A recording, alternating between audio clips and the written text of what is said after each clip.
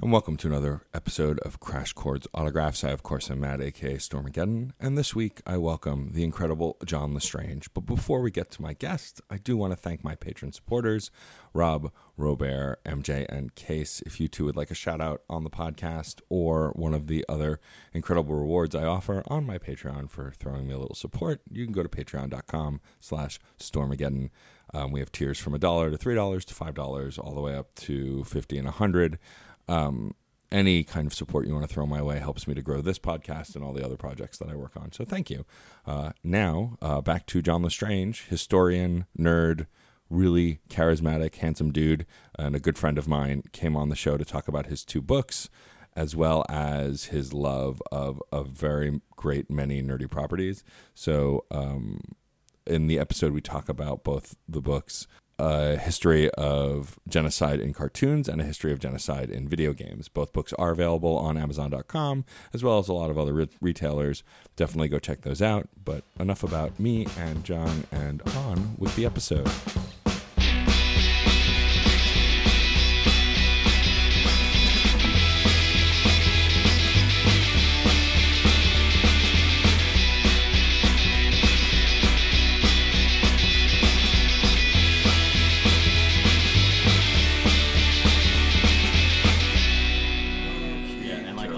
Professionals, just like they don't always have great audio quality. Like Hello from the Magic Tavern in their first live show, the audio quality was terrible. They played it off really well. This is brilliant, and no one else can ever do this now because they already did it. They had a witch come in before they started airing the episode and cursed them with technical difficulties. Oh yes, I remember hearing about this, which is great. A brilliant way to get around. Our audio sucks, and like it wasn't that bad. Like it was listenable. It just like it was a little tinny. Yeah, because like live shows are terrible to record. Yeah. And that said, surprisingly, like the live episode we did of Reignite came out better than I thought it would. Yeah. Just because I was recording without microphones, without a soundboard, just recording us in an open room, and it actually still sounded okay. Yeah. It doesn't hurt that I have fairly expensive audio equipment. That definitely helps. That will always help. Well, thank you for being on the show, John. I appreciate it. Thank you for having me on the show. John Lestrange, the historian. That is what my friends call me. None of your friends call you that. I was about to say you don't know, but you would know. I would know. I'm really excited to have you on because I've known you for a while, and I adore your wife. I adore you. And your whole family, actually, now that I've met them all. Oh, yeah, you have. You've met all of them. I have met all of them. You've met my infamous brother. Your infamous brother, yeah. Who's very handsome, I must say. I know, it's hard for you. Don't tell him I said that, but... You do great. It's true, yeah. Well, hopefully he doesn't listen. So you've been a historian for a while. You're a teacher as well. Mm-hmm. You recently put out a book, the history of genocide in video games. But your first book was the history of genocide in cartoons. And so the first thing I wanted to ask is, what made you want to start with talking about cartoons? I mean, other than being a big nerd, which I know you are, and we're in similar age ranges, so we grew up with the same variety of cartoons from all the way back to Looney Tunes, to Tiny Toons, to Gargoyles, and DuckTales, and X-Men, and Spider-Man. So what kind of inspired you to take on looking at the history of that? So this is actually a very appropriate first question. I prepared this answer because, as everyone who's ever written a book does, I imagined what it would be like to be interviewed on some big TV show like Oprah, because she's going to add me to her book club. So I actually came by this by accident. Okay. I had just finished, or I was in the process of finishing my master's thesis. And I was also rewatching Avatar: The Last Airbender because it's an amazing show, and I can never get enough of it. It's one of 2 cartoons ever to win a Peabody Award for Public Service. That and Steven Universe just got one. Oh, wow. Awesome. But I had posted about something in Season 2, the Dai Li in the Earth Kingdom. So Dai Li is not only the name of the organization, but it's also the name of a real person who was active from the 1920s to the 1940s in China as part of the nationalist secret police. And the Dai Li in the show have a secret underground re-education camp and prison underneath a lake called Lake Laogai. So Laogai is a Mandarin word that means reform through labor and is the name of actual real-life Chinese prison camps that may or may not still exist. They classified information on that back in the 90s, so we don't know. So I made a post about that on Facebook, and then someone went into the comments and said, so when are you going to write your book? And I thought, that would actually be a pretty fun book to write. I obviously had a starting point in Avatar, so I finished my thesis, and I was in research writing mode because I'd been doing it for 12 months straight. So I thought, let's keep the streak going. Let's start doing this. So I curated a list, and I didn't have a lot of making money work that winter, so I just spent 10 weeks watching cartoons and writing about them. And I got a first draft done very, very quickly because I had nothing else to do but watch cartoons all day and tell people that, no, this is for work. And so how long from start to finish did the book take to write and then release? Actually didn't take that long because I self-published it through First Create Space, and their system is so easy to work with. It doesn't exist anymore. It's now all just Amazon Kindle Direct Publishing. Gotcha. But I started in the winter, so I want to say I started early January, and it was published by October that same year. Wow, that's so it took great. me about 9.5-ish months. I imagine if you're writing something that's nonfiction, just based on research, it's probably easier to an extent because you're just kind of getting your thoughts in order. There's sort of still a narrative as far as you want to flow to the book, but I imagine it's much easier than creating a brand new world and original characters. I have tried writing fiction, and it is phenomenally difficult to keep all of your plot straight and to not just write yourself into a corner where you don't know where to go next. And writing nonfiction can be very difficult if you have to go out there and hunt for massive amounts of research. Right. But I just finished a 3-year master's program in Holocaust and genocide studies, so I had all of that research readily available. A lot of sections in the book are just cannibalized from my thesis to avoid having to retype things I'd already done. Sure. And then any other research was literally just watching cartoons. So that process was really streamlined because I had my resources available. I didn't have to find them. I just had to write about them. And what's really interesting about this book, so first going back to Avatar, I think it's really fascinating that you start with Avatar. Yep. Because as far as cartoons go, I was one of those people when Avatar first came out, when I was a snot-nosed brat, who was like, kiddie cartoon, this looks dumb, why would I watch this? And to my credit, defense, whatever, the first couple seasons are fairly silly. There's some serious stuff, but the characters are fairly silly and goofy. Oh, yeah. It's only as the show goes on that it ramps up, and by the final episode, which I won't spoil, I guess, if people haven't seen it, but the final episode of that series brought me to tears. That final battle is it was so intense. It's so intense, and it of course made me a fan for life. I watched Korra, though I've not seen all of The Legend of Korra. I think I've only seen the first season and a half, but I love the storytelling because of just how I grew up watching anime, and Avatar very much feels like a true Western anime in its structure, its scope, and its style, and this idea that it looks like it's for kids, but it's actually got a lot of adult themes that might go over kids' head to a point, but most adults will be like, wow, this is pretty heavy. And to feature it in your book, there is a lot of death and destruction in that story, just by nature of the Avatar and how cyclical it is, and when things go bad, this idea that this hero will rise and take the lead and save everybody. And I guess that's a big part of why you chose to start with it. Yeah. So Avatar and Full Metal Alchemist were the ones that I knew that I was going to start with. So with Avatar, we sort of start in media res into this huge conflict because we're 100 years into what will eventually be called the 100 Years' War. Yeah. But it started with the Fire Nation, as far as they knew, completely wiping out the air nomads.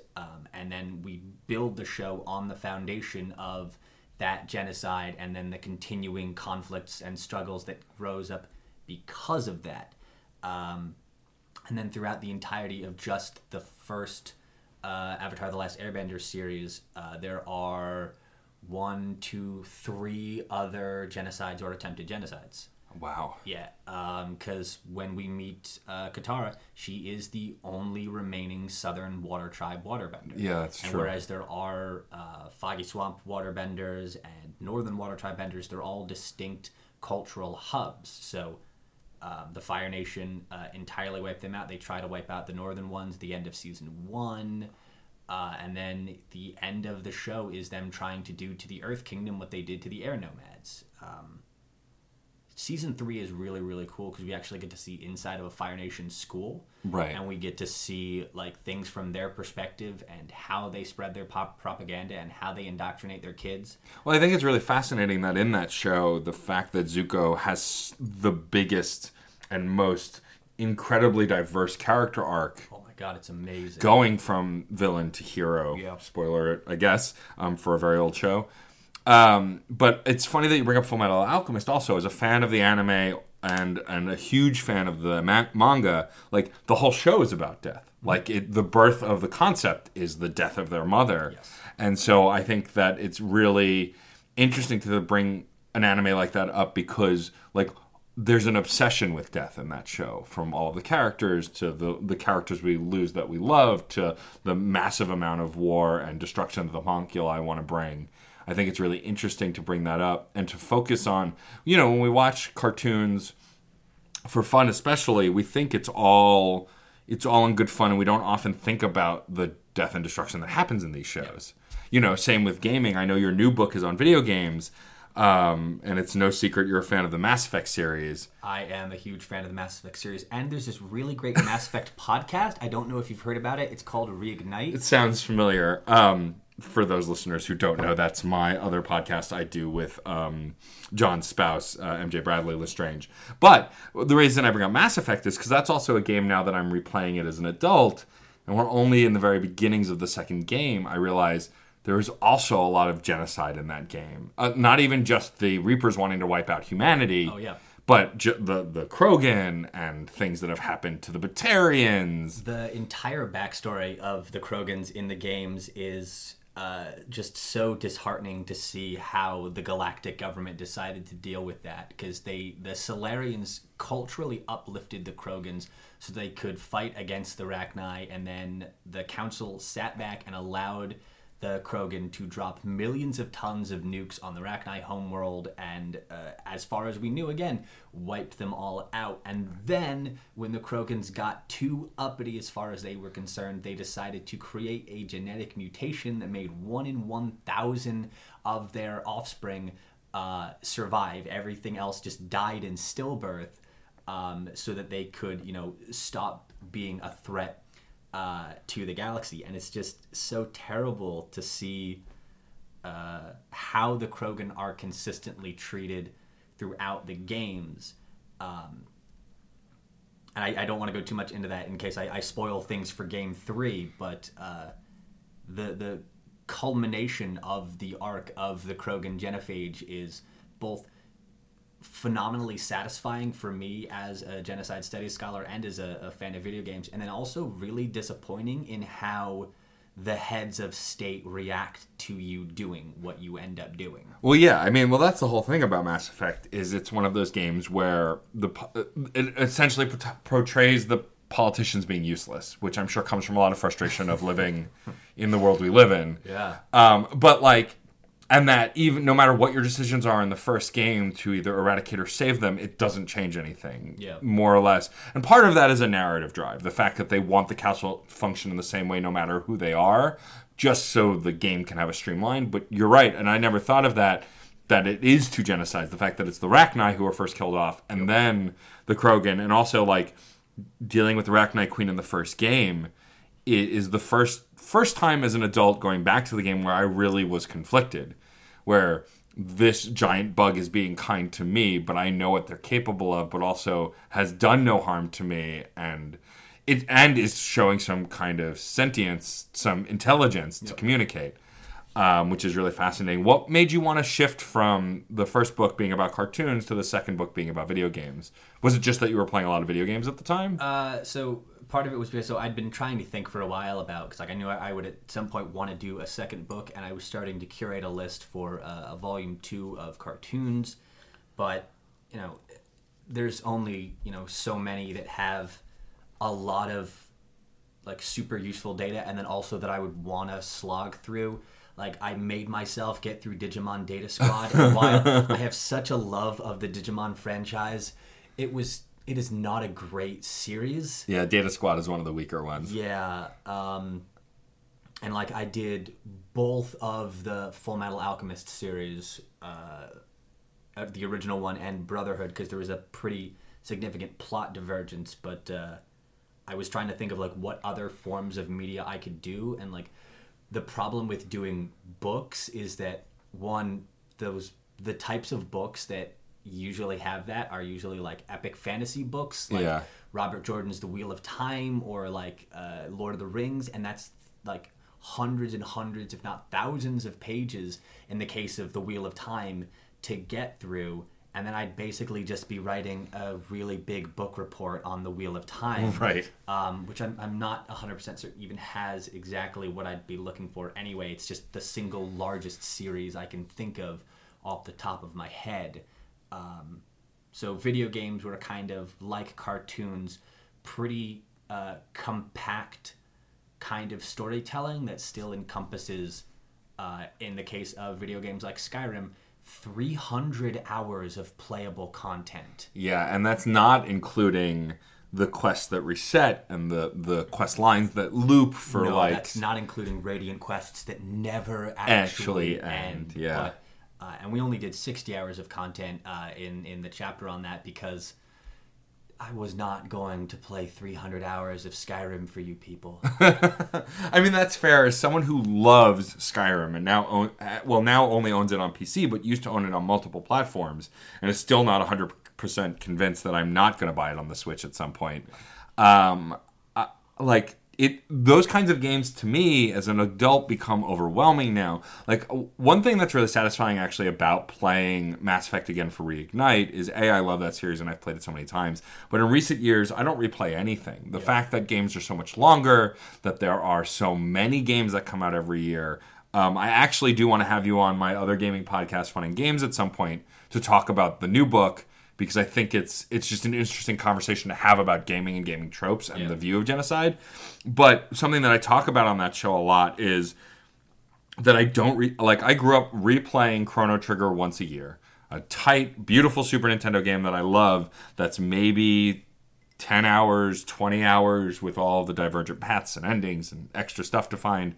And I never do it anymore. Years ago, I stopped replaying it because to play the games that I want to play, I have no time to replay anything else. Like, I can't think of a single PlayStation 4, Xbox One, Switch generation game that I've replayed.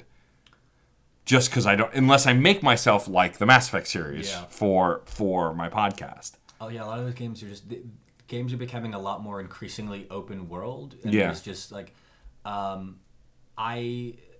wife and I have been playing Assassin's Creed Odyssey. Right, which I've heard. And they keep putting out new content for it, and I'm very excited for that, because the DLC that they've got coming out now is a really cool series that expands on the world a lot and gives you some really cool things to interact with.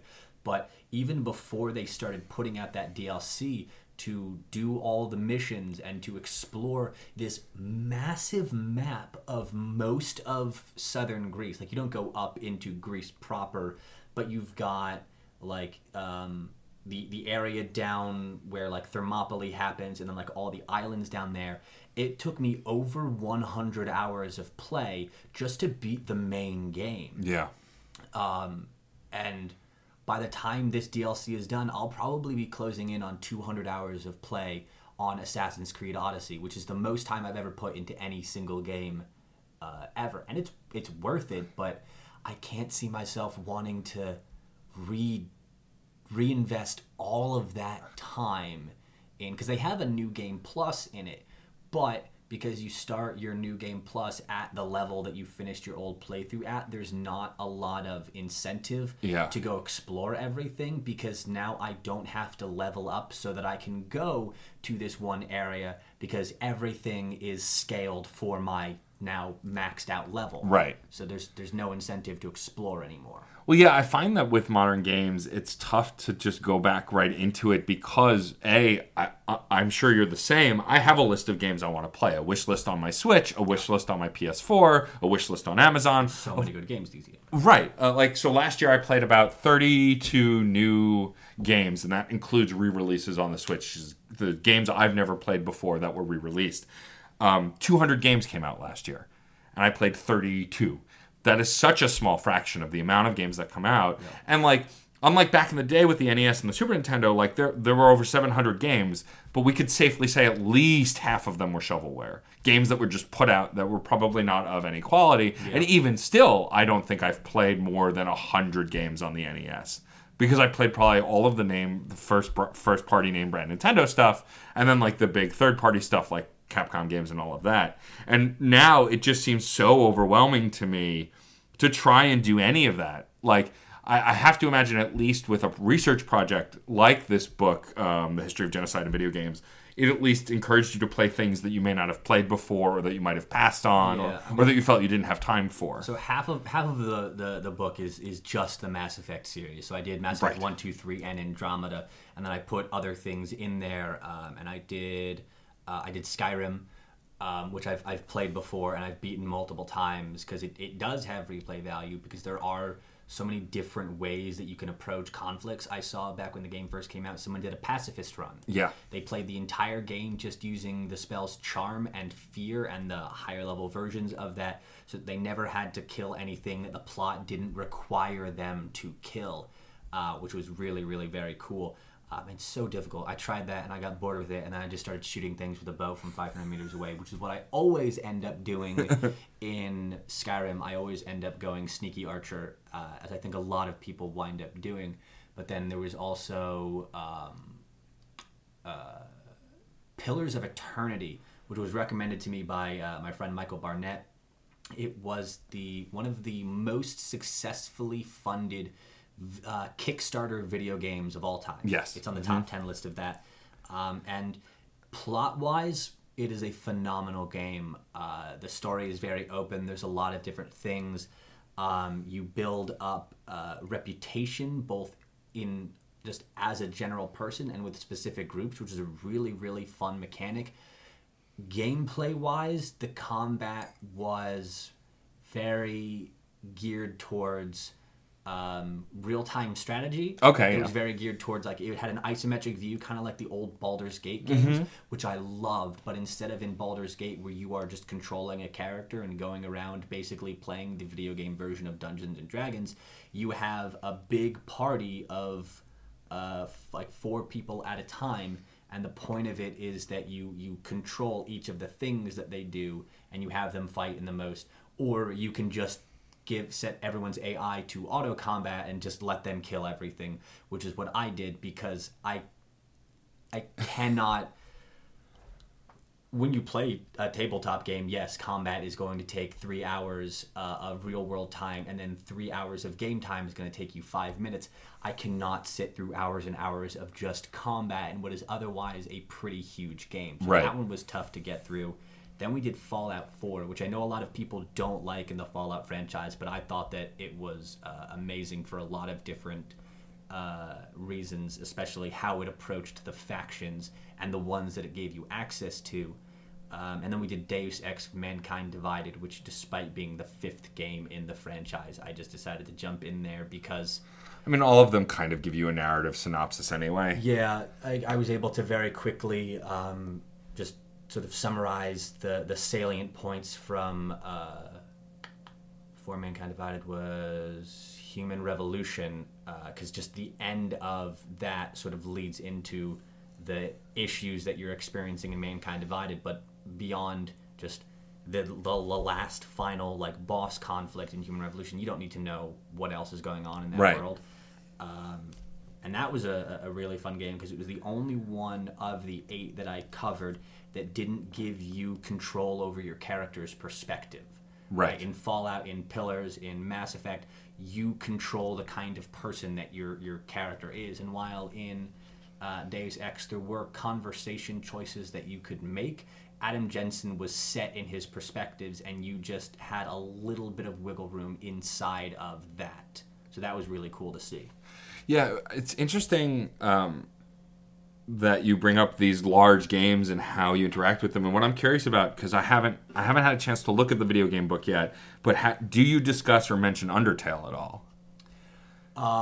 No, but Undertale is on the list for Volume 2 of video games because Undertale has a genocide run. And right. It's built into the mechanics of the thing. It's not like something someone just decided to do. It is a set way that you can play. You can play a mixed, a pacifist, or a genocidal playthrough.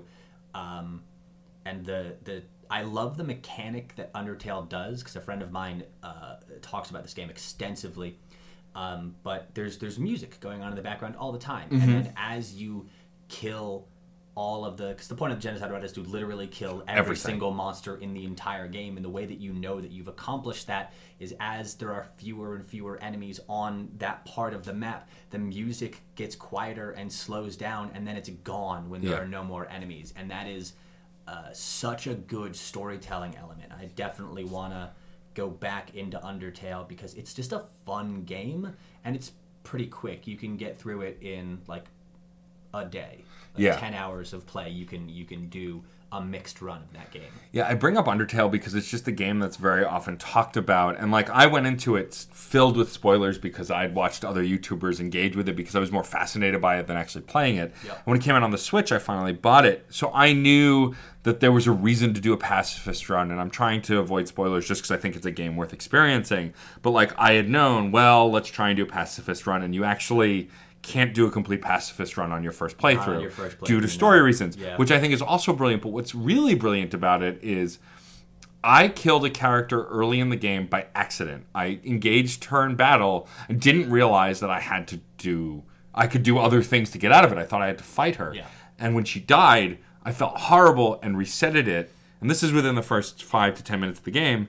When you go back in, Flowey, the first character you interact with, comments on how you felt bad and reset the game. So all of the data in this game is pervasive. It continues. Yeah. And so it's, to me, a spiritual successor to Mass Effect in the sense that everything's connected. Yes. Like the thing that made Mass Effect fascinating to me, and I think it's fascinating that you covered in your book, is that it's the only game series I know of where everything you do in the first game affects the second game, which affects the third game. All of them are connected, and all of the results make a difference on the later playthroughs. And in certain ways, like, it doesn't, because, like, regardless of this is going to be a slight spoiler, you all can deal with it. You'll figure it out when you play Mass Effect 3. Regardless of what you decide with Arachni Queen in 1, there will be Arachni Queen in 3. Yeah. Whether you kill her or not, there will be one there that you have to deal with. So, like, there are ways in which Mass Effect sort of skirts around that because they have necessary plot elements that they want to deal with, but that's one of the reasons why I prefer Mass Effect to Dragon Age in a lot of ways. I love Dragon Age because I get to be like a wizard, and I get to set things on fire and like call lightning down from the skies. And there are some really good depictions of racism in those games, especially in Inquisition if you play an elf. But you play a different character in each one, and so the decisions that you make in one, if you import that playthrough, will give you some side quests to do in 2, and like they'll be talked about, you know, in passing in 3, but there's no real connective tissue that holds all of these together, except for a thing in 3 that involves the main character in 2 making an appearance, but like there's no it doesn't flow together like Mass Effect does, which is a phenomenal and fascinating thing to see. Yeah, it's one of those things that's always been very interesting to me about any media is how stuff connects together. You know, you haven't done anything with movies yet, although I'm sure it's on your list just like anything else. But the idea that we live in a world where cinematic universes exist, they always sort of did, but with the Marvel being so pervasive and everything being connected, I think that's what I love about the Marvel universe more than anything else, is it's reminiscent of what I got to experience Mass Effect, that all these things matter to other things. When getting ready to write the video game book or even the cartoon book, was it more important to have things that might play off each other or be interconnected, or did you just pick those things because they were the best depictions of genocide in those areas. So in cartoons, I mostly just what I actually did was first I tried to crowdsource the list. Like I went out to people and I said like find me. The problem with crowdsourcing a list from laymen is that they won't always see things in quite the right way, or they'll see things and think like that. I think that is, but from a professional standpoint, it's not. That's how Grave of the Fireflies wound up in there, despite not being involving an actual genocide. It involves the firebombing of the city of Kobe in March of 1945, but it has a special place in the book because of how people thought that it was about genocide when it actually wasn't. I did both of the Full Metal Alchemist series, like I mentioned, and then the movie Conqueror of Shambhala, based on the original series. Not because they were interconnected, but more because I wanted to see how the 2003 series diverged from Brotherhood in 2009. Because when animes catch up with the manga, where that's being written, they have to diverge the plot, and if they can, they'll swing it back in as like the manga, gets far enough ahead. But Full Metal Alchemist couldn't do that, so the plot in the 2003 series goes way off the rails in really weird ways. For video games, I wanted to do the whole Mass Effect series, not so much because it was all connected. I guess because it was all connected, like that's really the easiest way of talking about that, because like it is one whole series, and the decisions and the genocides that I deal with in 1 are expanded upon in 2 and 3. Like you get to learn more and more and more about like the Rachni Wars, and about the Krogan rebellions, and about the Morning War between the Quarians and the Geth. That was one of my favorite things to deal with in 1 and in 3. Especially talking to Tally about it, because if you ask her like about the Geth in 1, and like she'll tell you like I don't know much more than you could get from like any of the books or like any of the council records that are about this, and she's dead set on the idea that the Quarians had to like try and wipe out the Geth. That like there was like it was them or us. If we didn't wipe them out, they would have risen up and they would have destroyed us. And like it's such a clear parallel to every single real world genocidal narrative ever that like it is staggering to see. And we ignore these things in video games and in cartoons all the time because it's just a story and it's a fun thing, and we just want to go and we want to shoot the bad guys and we want to like throw grenades around and shoot like space magic around. And while yes, we should do that and that's a lot of fun, and we should still just enjoy the video games and cartoons, it is important to at a certain point stop and ask, especially in video games where you get to make choices, why are you making this choice, and what does this say about you as a person that you are able to bathe this Rachni Queen in acid without really blinking about it. Like, and yes, it's a video game character, blah blah blah, but like our fiction reflects our reality. Well, yeah, that's why it was so important for me and MJ when we engaged in Reignite and started to create it, that we play the characters true to ourselves and the decisions we'd make, because then there's some weight to it. Yeah, that's what I did for the book, too. I made not, like, just did a pure Paragon run like I used to do when I was younger. I made, like, the choices that I, as John Lestrange, would make, which in some circumstances were much more violent than I would have when I was younger. Right, same. Or like things that would have been easy for me to commit violence to get the better outcome or easier outcome. I didn't take this playthrough because I was like, that person's still a person, and if they're not fighting in this war but they're still on that side, maybe I can't kill them as easily as I thought I could. Things like that. I want to go back a little bit. So you're a teacher, you're a historian, you have a strong presence on the internet. Was that always the goal when you started school? Did you always want to go into the history of genocide and genocidal studies and all of that stuff, or did it just kind of work out that way? So when I originally started my Holocaust and Genocide Studies master's program, it wasn't out of a fascination with Holocaust and genocide studies or out of like a passion to talk about this in a scholarly or academic way. It was because it was the only history master's program that my university offered. Oh, and I wow. wanted a master's degree in history so that I could teach at the college level. And then it became, through continued exposure to it, a thing that I became passionate about. But it started off as just a matter of convenience. Wow, that's really interesting. Yeah. It's funny how when you're pursuing things that you're really interested in, that you don't always know where that'll take you. Yeah. And the fact that you're now at this place. I mean, did you ever imagine that you would write books? Was that a thing? That was ever a thing? I never imagined that I would write nonfiction. I've been trying to write fiction since I was in the 4th grade, and I've never finished a single thing.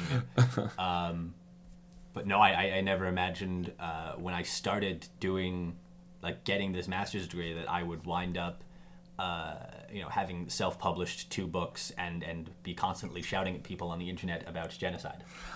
Do you feel like, as a historian and as someone who's writing these books and continuing to make content like this and try and engage in the world, which us living in the U.S. can be a scary thing, do you feel this obligation to educate? I mean, you're a teacher and you are a historian. Do you feel this need to put, like, I noticed that a lot of your tweets are about certain articles and certain information, parts of our government that people don't know about, things like that. Yep. Do you just feel this innate need to educate and to teach?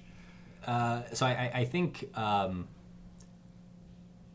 sort of the best way to sum this up is with a Patrick Stewart quote, not as a character, just as Patrick Stewart himself, when he was speaking out about feminism and equality and abortion rights, was... it seems in this country that no one will listen to you if you're not an old white man, and because I am an old white man, I might as well use my voice for something good. And while I'm not an old white man, I am in a significantly privileged position in American society. I have a good education. I'm straight and white and male, and so the consequences that so many people in this country face for speaking out can't really touch me. I am, in a large way, politically bulletproof. Right. So I might as well tank as best I can in this particular conflict. I mean, that makes sense, though, to me. I mean, I try and do the same, although I tend to take the path of elevating those voices that are more influential or louder than mine. Yeah. But I think that that's really important. And I did see that quote from Patrick Stewart, and I do agree. I think that at the end of the day, and that's why also I'm trying to get better about, I'm very outgoing and boisterous, but I try to follow MJ's lead on Reignite, just because I don't need to be the most prominent voice or the voice heard most. I'm happy to talk, and I'm glad that I engage with everyone who listens to any of the shows that I do, all 4 of them. Like, clearly I like to talk. But I think also what I love about, especially 2 of my shows, is that I have queer female co-hosts who have a lot of opinions, are very strongly opinionated and brilliant and smart, and that if my existing network can help elevate them and get the word out and get people listening to them specifically, I also am very equally happy to do it. That is the great part about Facebook, is that so much of the political news and political opinions that are shared on Facebook are done in meme format, and a lot of it is screenshots of just things that people have said on Twitter that someone screenshotted and pulled over to Facebook and posted there. So I can find those, I don't want to say alternative voices, but those voices that are not straight and white and male, and I can use my platform to spread them through there. But like, I do not have a podcast, so like my ability to spread other people's voices is limited to citing them in my own research, right, or in linking to articles or research that they have themselves have written. I want to shift the conversation back to your book writing and the history and ask, so you say that you have a cartoons too and a video games too, both like lists that you are curating and figuring out. So obviously those are coming. Are those the next thing you're going to work on, or do you have another project in the works currently, another book? So I had started at one point trying to write a critical analysis of internet memes and how they're used as propaganda, but that sort of fell by the wayside as I just got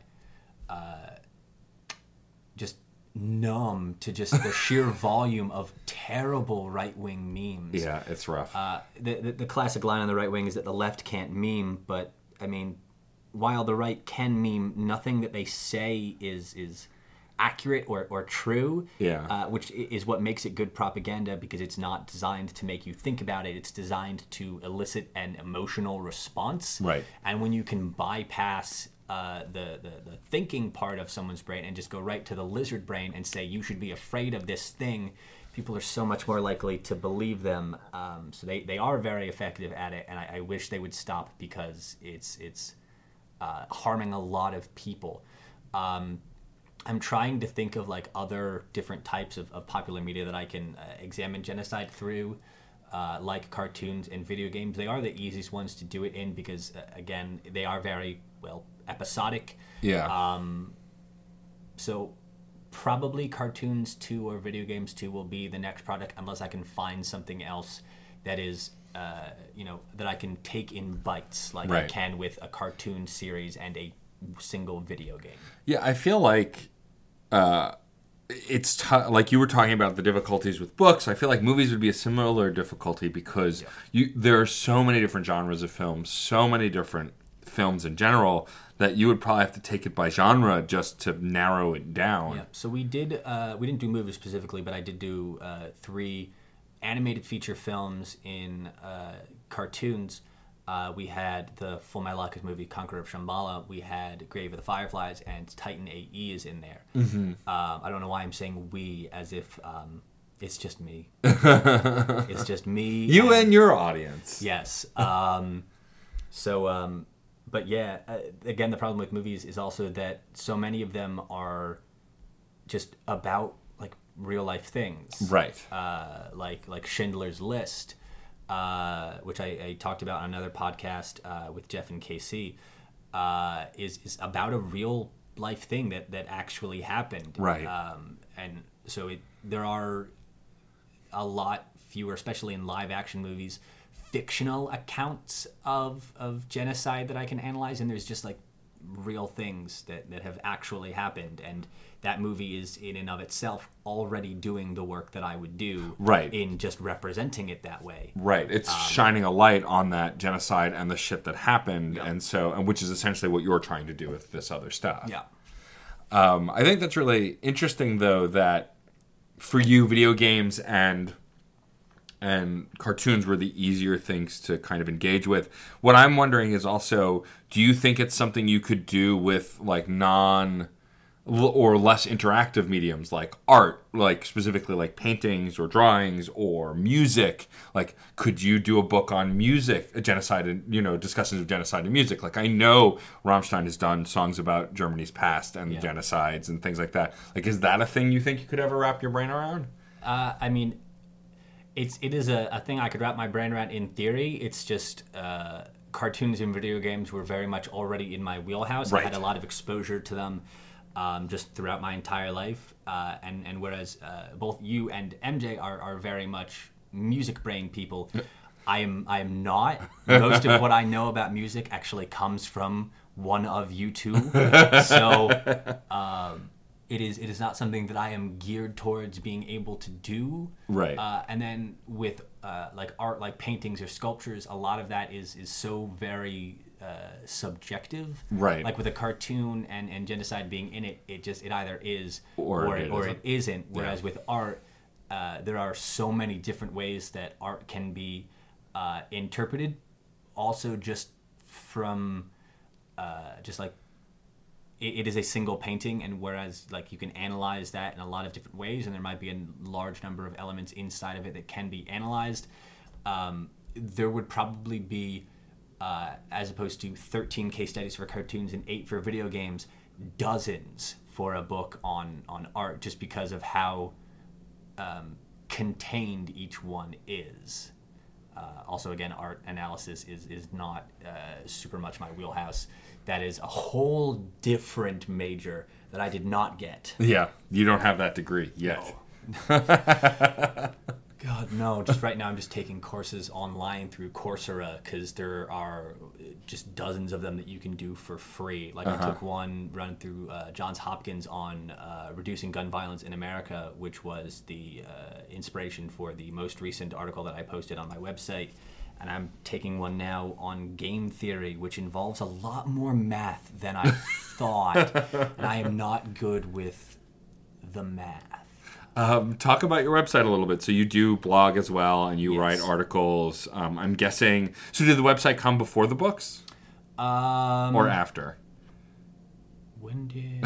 So the website came up because this was back in 2017. I think the website came first because I advertised the book on the website when it was published.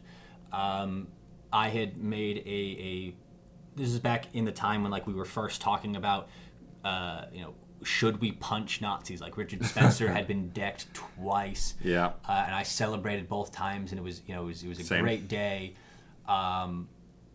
But there was a lot of discussion about like, should we do that? Is that an ethical or moral thing to do to these people who are exercising their quote unquote right to free speech? So I posted a long Facebook rant on the ethics of decking a Nazi, and it got shared a lot, like a couple hundred times. I was pretty proud of that, I guess, if I can humble brag about that. On a Facebook post I did that did well, and then I decided from that point that like, I guess I could do more things like this. And then I should have a place where they can all be found and shared from. That's not just like a Facebook post that I had to hunt down each time that I did like 3 years ago. Mm-hmm. So then I made the website to post that there, and then I started doing more stuff. And I don't post nearly as often as I would like. I had a lot of activity when I first started it because, of course, when you first start a new project, you're very excited about it, you're very passionate, you throw a lot of energy behind it. Sure. And then as more and more time goes on this continuing thing, it gets harder to find things to shout about and things that I am qualified to shout about. So this is actually the first article that's gone up in quite a few months. Yeah. It's tiring is also the problem. Like this last one, I spent a couple of weeks doing the online course, and then it took me 3 days to actually like go through all of the research and put it all together and write it out in a coherent thing. So it's very time consuming to do this for a thing that no one is paying me for. Right. A thing that you're doing as a passion project, Yeah. a thing I am familiar with. And passion projects are very, very great, but we live in a capitalist hellscape, and I eat a lot. Yeah, that's true. You're a big dude who needs his nutrition. I think that the last thing I want to ask before we start to wrap up is we live in a world where it's very easy to be overwhelmed by the shit going down in America and all over the world. And you're someone who I know engages in it almost heroically pretty daily to try and take down idiots on the internet, which I appreciate as someone who does not have the spoons for that. But what might be your suggestion for those people who maybe can't do that or want to engage or fight back but don't have the wherewithal to take it to the trolls and take them down? What would be your suggestion to help engage or boost other conversations? Okay, so this particular phenomenon where we sort of get overwhelmed by these things and it becomes too big of a problem to deal with is called within psychology either psychic numbing or compassion fatigue. The bigger the problem, like one person who gets shot on the street is a tragedy, but we now have like almost one mass shooting per day in the United States, and Right. it's too big to continue to care about because they become numbers instead of individual people, and it's so much harder to make ourselves continue to care about massive numbers of things. And despite years of pushback against this, we've had no real substantive change in how we control access to firearms in this country. And it can get very, very overwhelming. I recommend any time that you can to find assuming you're not allergic to them, find a furry creature and shove your face into that cat's belly. My wife and I live in what we call the House of 1,000 Cats, so I have ready access to small, cute, fuzzy things that can help empathically absorb the horror of what I am experiencing. I mean, self-care is so important, and like if you don't have the spoons to engage, don't damage yourself because you feel like you have to have a dog in this fight. Even and especially if like these issues personally affect you, because that's just going to drain you so much faster. Like speak when you can, and recognize when like you can't right now for whatever reason, and that's okay to not be able to keep throwing punches, because like we can't all be Captain America. I can do this all day, because sometimes you gotta sleep, you gotta eat, you gotta take a bubble bath and read a silly book and watch a fun cartoon just to enjoy a fun cartoon. I don't really have any solid advice, because again, like I am so significantly less impacted by so many of these issues that what I would do to take a step back from this, some people can't, or like it doesn't apply to them. But I mean, know your limits, do self-care, have delicious chocolate, right? In the mortal words of Remus Lupin, eat this, you'll feel better. That's fair. I think that's all very good advice. Yeah. All right, so let's do some plugs. Tell people first where they can find the books, the best place for them to purchase them. Okay. The best place to purchase them is to just go to Amazon.com and search for either Genocide in Video Games or Genocide in Cartoons. They are going to be among the first, if not the first, things that pop up there. The books are called Representations of Genocide in Cartoons and Representations of Genocide in Video Games, both available on Amazon in paperback or ebook format. Awesome. And then your website and where people can find you on the internet. So you can find me on Facebook at John Lestrange Historian, or you can find my website at www.johnlestrange.wordpress.com, or on Twitter at Prof. John Strange. Those are all places that you can find me. Awesome. John, thank you for taking the time to chat with me. I definitely don't get to hang out with you enough, so I'm glad I could use my podcast as an excuse to hang out with you. You live so far away. I mean, driving in Brooklyn is not as bad as Manhattan, but still pretty bad. That's fair. I mean, you are in the middle of the wasteland known as New Jersey, so... It's a nice place. The last thing I'll ask you to do is do our sign-off. I have this phrase I like to say, which is music is life and life is good. This idea that as long as you're creating, life is good and you can live a good life. So if you could sign us off, I would really appreciate that. Sure. Music is life and life is good. That's it for this episode of Crash Chords Autographs. Our theme music is by Michael Kill. Our logo was designed by Case Aiken and Joey Amons.